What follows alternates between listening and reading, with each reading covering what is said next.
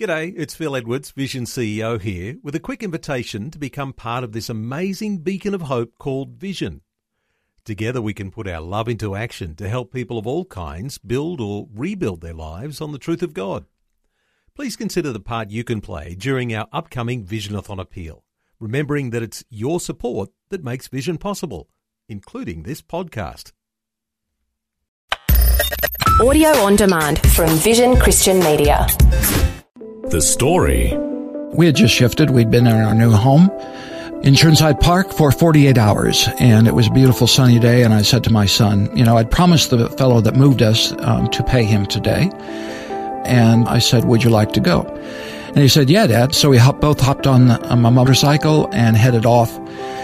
So near the corner of Maroondah Highway and Mitcham Road, we were hit, and yes, our lives changed forever.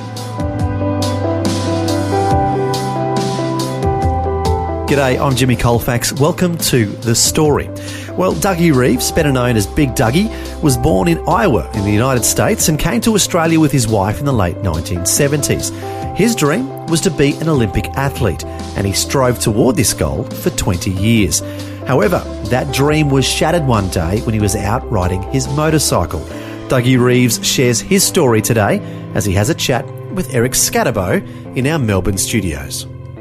Dougie Reeves, welcome to the program. Thanks very much, Eric. It's a pleasure. Absolute pleasure. Glad to have you with us. And let's go back to your childhood, born in the Midwest of the United States, out in the corn state of Iowa. Is that right? That's known for corn? Absolutely, yep. Iowa, Midwest, Bible Belt. Yep.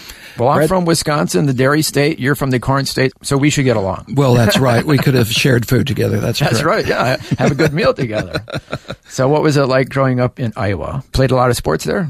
It was wonderful. Yeah, I had a wonderful life, wonderful parents. I'd say just your basic ordinary life, and parents loved sport, from the age of first competition at 8 years old. Mm-hmm. And, particularly stuck with what I'd call the typical American sports, which is, gridiron football, basketball, and track and field, which we term athletics. So you did all that? We did all that. There were seasons for each one, so we'd go from one season to the other. And we should say you're a pretty husky guy. Wasn't always, to be honest. I was always tall-ish. We thought 6'2", 190 centimeters was tall. But, of course, these days, I don't feel so tall. Well, you and I should say, in the interest of full disclosure, we go to the same church, and when I found out that you were an athlete, I just assumed it was bodybuilding, because you're a big guy.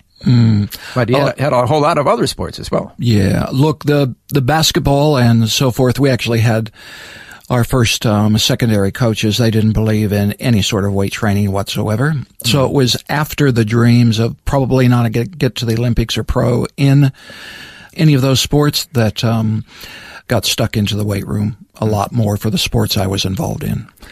And at university, in addition to playing a lot of sports, you also met your future wife, Christy. Did. Christy Reeves, who is then Christy Joanne Bramer, virtually saved my life, I would say in all aspects, but some people would say just spiritually, but in all aspects, because that started my very clinical journey of growing up.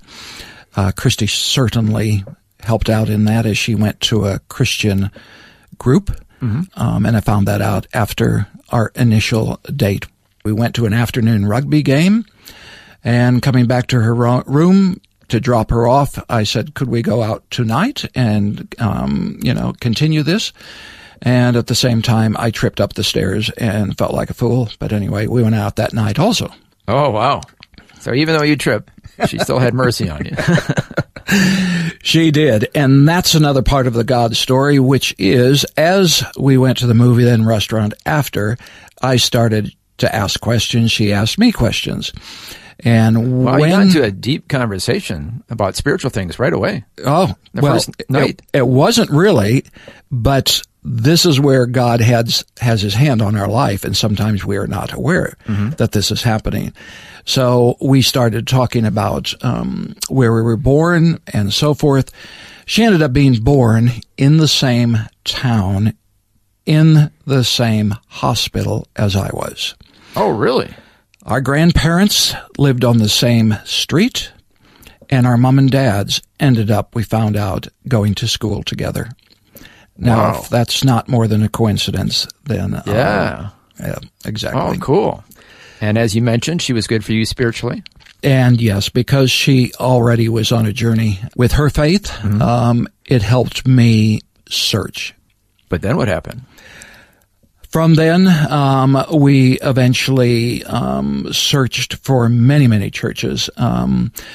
We were both Methodist and Uniting. We tried Anglicans. We went to Baptist until we got a referral. And this was actually coming overseas into Australia with a pastor out of Doncaster who is a Pentecostal. Didn't even know what that meant. Evangelical, and I can tell you from a Methodist background of just going to church. Quite a difference. It was very different. Emotional. Scared the heck out of me. Yeah, quite a difference. So you mentioned coming to Australia. How did that come about? Well, we, within 1 month, Christy had graduated from university. We had been interviewed to come to Australia. So you're married at this point? Yeah. Well, we just got married in that month also. So Christy graduated, we got married, accepted to come to Australia on a recruitment teaching program, and we did all of that and came halfway around the world on our first plane ride in 30 days. Wow. And why Australia? We picked Australia. We had two choices. Saudi Arabia was one and Australia was a second. We wanted to go to English speaking. And I had Olympic dreams also, and Australia might work towards that goal too. Well, let's talk about those Olympic dreams. What at that point did you want to do? You saw yourself in the Olympics doing what? Anything, to be honest. It's like you just wanted to be an Olympian. I just wanted to be an Olympian. Yeah. I wanted to use the God-given talents that I had been given in some sort of way. I didn't care what sport, but for me, it was when we came to Australia, I concentrated on athletics first. You were a physical education teacher at this point? I was a teacher and mainly of physical education and sport. I just wanted to be an Olympian, and so I love to throw stuff. Shot puts, hammers, javelins. Went down that track for a long time, drugged my poor wife to all the competitions, and that wasn't going to happen, so then swapped over to Olympic wrestling at that point. Was doing my own personal training towards that goal, and eventually was picked and got to go to the mini Commonwealth Games, a prelude to the Commonwealth Games in 1982.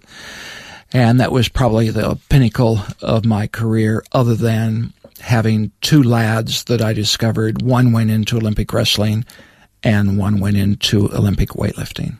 And you were their coach? I started clubs at every school that I ever have taught in, because I was constantly on the look of discovering athletes for Australia.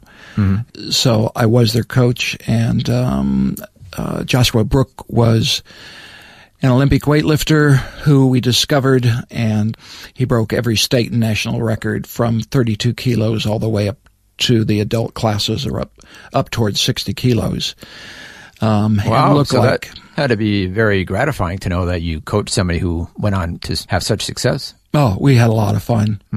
And then the other fellow that was at the Institute of Sport, his name was Junie Armstrong, and he's now in the U.S. as one of the top personal trainers of the stars, but he actually won the Commonwealth trials in his weight class. Okay, so you're a physical education teacher. Meanwhile, you're a physical education teacher. Meanwhile, you're pursuing your dream for 20 years of being an Olympic athlete. But then, fast forwarding to 2003, you're going out for a motorcycle ride and your dreams are kind of shattered, or they were shattered.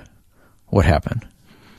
Yes, as the old saying goes, life can change in an instant, and that's absolutely correct. And we had just shifted. We'd been in our new home in Churnside Park for 48 hours, and it was a beautiful sunny day, and I said to my son, I'd promised the fellow that moved us to pay him today. Mm-hmm. They were in Mitcham, and I said, would you like to go? And he said, yeah, Dad.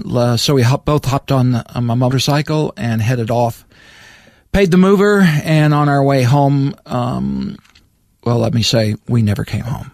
Mm. Yeah.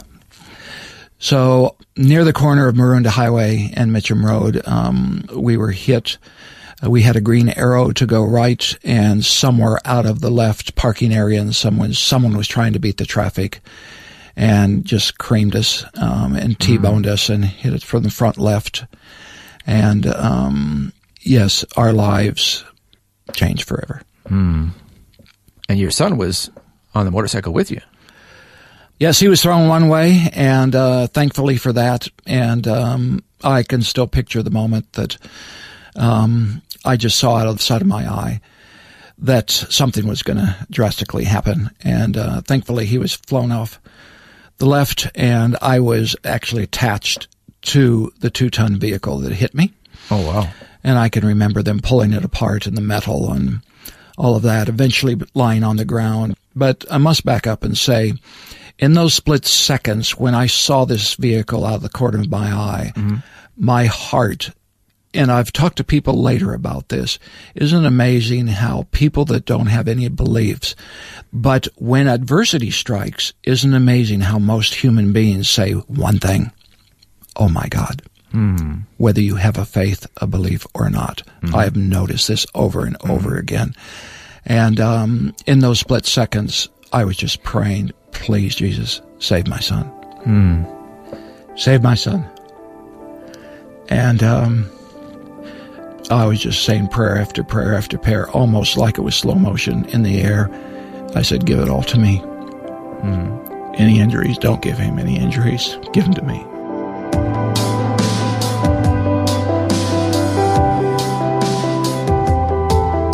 You're listening to The Story. Our guest today is road trauma survivor Dougie Reeves, who's been sharing how his life drastically changed on that day in 2003 when he was riding his motorcycle with his young 12-year-old son. Next, Dougie will share more of his story and how he has undergone many challenges since then, but also how the Lord has helped him through it all. All that and more is coming up when we return. If this program has highlighted something you'd like prayer for, we'd love to pray for you. Call 1-800-PRAY-FOR-ME. That's 1-800-772-936. It's a free call. Or text 0401 132 888. Hi, I'm Jimmy Colfax, and this is The Story. Our guest today is road trauma survivor Dougie Reeves, who's been sharing with us about that tragic, horrific accident he was involved in back in 2003, when he was on his motorcycle along with his 12-year-old son. Unfortunately, that accident set off a chain of events that sent his life into a tailspin, as he had mounting legal and medical bills. Now, here's more of Dougie Reeves sharing his story. And what were the injuries that you sustained? At that particular time, I had over 40 to 50 injuries, fractures, dislocations, and organs. And that night, the surgeon that actually looked after me, Dr. Hervinder Beatty, we got hit at 5:05, and at 11 o'clock at night, he was still up in his office on the whiteboard making list of appliances and fixtures and everything he needed, because he had to go from one injury site to the other. So it went from the bottom of my left toe and foot to ankle. My tibia I was trying to get to my son to find out how he was, and I couldn't move and I couldn't crawl over to him. But this was at the scene. That was You're trying to crawl to your son. That was at the scene, yeah. Wow. So, it's pretty much the whole left side, lower left side. And, of course, crush injuries are also the toxins that are released. I also thought of that when they were releasing me from the car. I'm thinking, I don't know if this is a good idea. pulling me. releasing you from the car. Yeah, I was stuck to the car. My motorcycle was stuck to the car. And you're in there somewhere. Yeah, and I'm in the middle of it. Yeah, that's right. Wow. Yeah. Wow. And I'm going, because I'd heard of other accidents, crush accidents and workplace accidents. Yeah. And if someone's been crushed, you got to be very careful because you can kill them straight away. And, but after that, as poor Dr. Harvinder Bedi and his medical crew, finally got to attending me, which they didn't even start till after midnight that night. And they did the first surgeries, which after 12 to 15 hours, they said they had to pull the pin. Because they just went from one to the other, all the way up my legs into my pelvis. I was split open. Yeah, and how is your son? Very fortunate.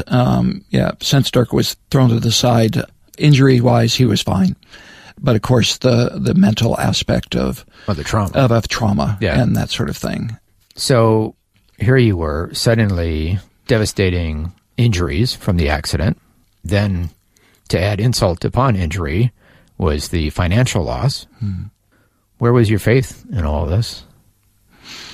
Solid as a rock. As the old saying goes, it is what it is. And we understood and knew that God was looking after us, and he would point us in directions as far as what the heck were we going to do. Look, what I want to say to the listeners, it's always encouragement. God has been there every step of the way for us, and we have struggled,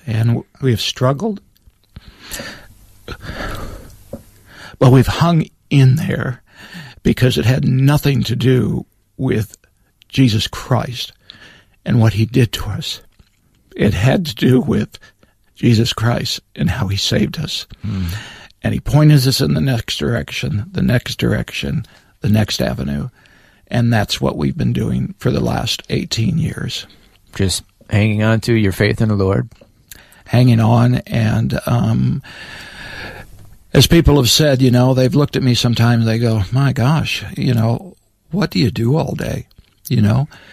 And in the beginning, I actually took quite offense to that. But again, unless you have had cancer, been in the military in Afghanistan, and stepped on an IED.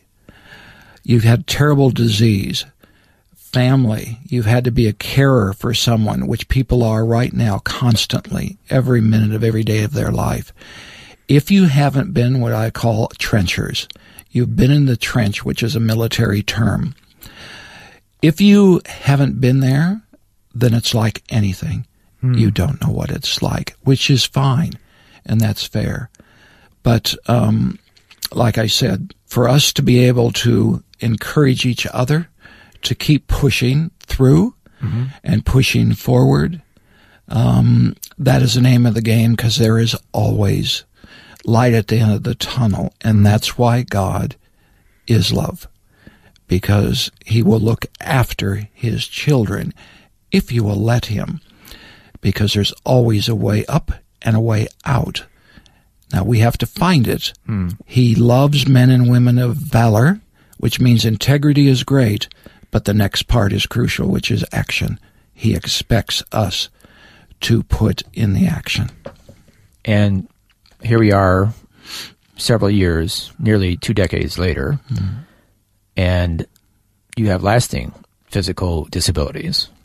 What is your daily life like now? What are your long-term disabilities? Good question. Thanks, Eric.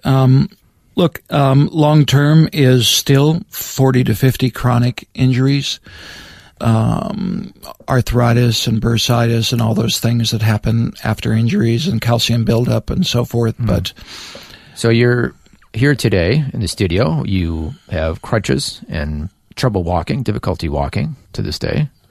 So this is a lasting part of your life now. But yet you have chosen to want to do public speaking and do motivational speaking. Is that right? Is that what you're passionate about today? It's never left, Eric. Yeah, thanks, for 20 years. But I kept getting interrupted because I will not book appointments. and my health was too unstable. The injuries were one thing. So the spirit is willing, but the body is weak. You're wanting to get out there and motivate people and athletes. Exactly. That's your heart's desire. Yeah. I've just made another, decisions are one of the most important things we can do as human beings. And I've made that decision that, like the phrase goes, there's two kinds of pain, one that hurts and one that alters. Well, the hurt pain is 24/7. It's never going away. That's what you have every day. I have every day, and my spinal injury and my left paralysis down my left side of my leg and so forth. It's never going away, but I will use it. And when I'm doing things like I'm doing today, whether we like the term or not, it's a distraction. The brain cannot think about all the pain I'm going through and trying to share what I'm doing right now. So I believe in doing what you can with whatever you've got left. Do what you can when you can, as long as you can. So, hey, keep punching, and there is a God. You're a fighter. 20 miracles later. We are over 20 miracles, and I can name every one of them to you. I don't know that we have time for all 20, but the idea is that the Lord has helped one thing after another heal in your life, physically. No doubt whatsoever. No doubt whatsoever. I have a tag I brought with me today that I put all the dates down, and in a 6-month period after we were hit, the first 4 miracles were very severe pulmonary embolisms. At one point in time, we got there just in time because half the right lung was full of blood clots and my right ventricle was full of blood clots. And pretty much you don't walk away from that. And so the fact that you're even here today is a miracle. Many, many times over. Yeah. Wow. Medical science doesn't understand it. I've stood before 30 specialists at the Alfred panel. My case has gone to Oxford University. Is that right? To study how someone actually can still walk and they lived through those sort of injuries. So I'm a very blessed man. A walking miracle right here in front of us today. So the body that we have been given is a temple, and it is just amazing. Dougie Reeves, thank you so much for sharing your story with us today. Thank you so much. That was Eric Scatterbo chatting with road trauma survivor Dougie Reeves, better known as Big Dougie. And if you'd like to learn more about Dougie and his motivational speaking, you can go to his website. It's bigdougie.com.au. That's bigdougie.com.au. Well, it was inspiring to hear how even though he's gone through so much and is in constant pain from his injuries still, he still has a desire to serve the Lord and tell others about faith in Christ. And he still perseveres himself by putting his faith and trust in God. As it says in the book of Isaiah, the Lord is the everlasting God, the creator of the ends of the earth. He gives strength to the weary and increases the power of the weak. Even youths grow tired and weary, and young men stumble and fall. But those who hope in the Lord will renew their strength. Amen. Finally, if you can identify with any of the struggles that Dougie has gone through and like someone to pray with, our prayer line is 1-800-PRAY-FOR-ME. That's 1-800-772-936. We'd love to pray for you at 1-800-772-936. Well, thanks for joining us for Dougie Reeves sharing his story. I'm Jimmy Colfax, encouraging you to share your story with someone today. Next time on The Story. I had to kind of come to the conclusion that through being prodded by the scripture, that I was serving God in the way that best served me. I was doing the music thing, and thank you very much. I love that. That was good.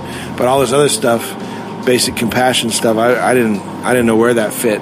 In the 1990s, Scott McLeod was working as a successful musician when he became disillusioned and unsatisfied with the Christian music industry. Scott, along with some of his music peers, began to seek the Lord for direction, and they were led to serve the poor and the lost of downtown Nashville, Tennessee. Scott will share his story next time. The Story. Just another way Vision is connecting faith to life. This program is a production of Vision Christian Media. To find out more about us, see vision.org.au.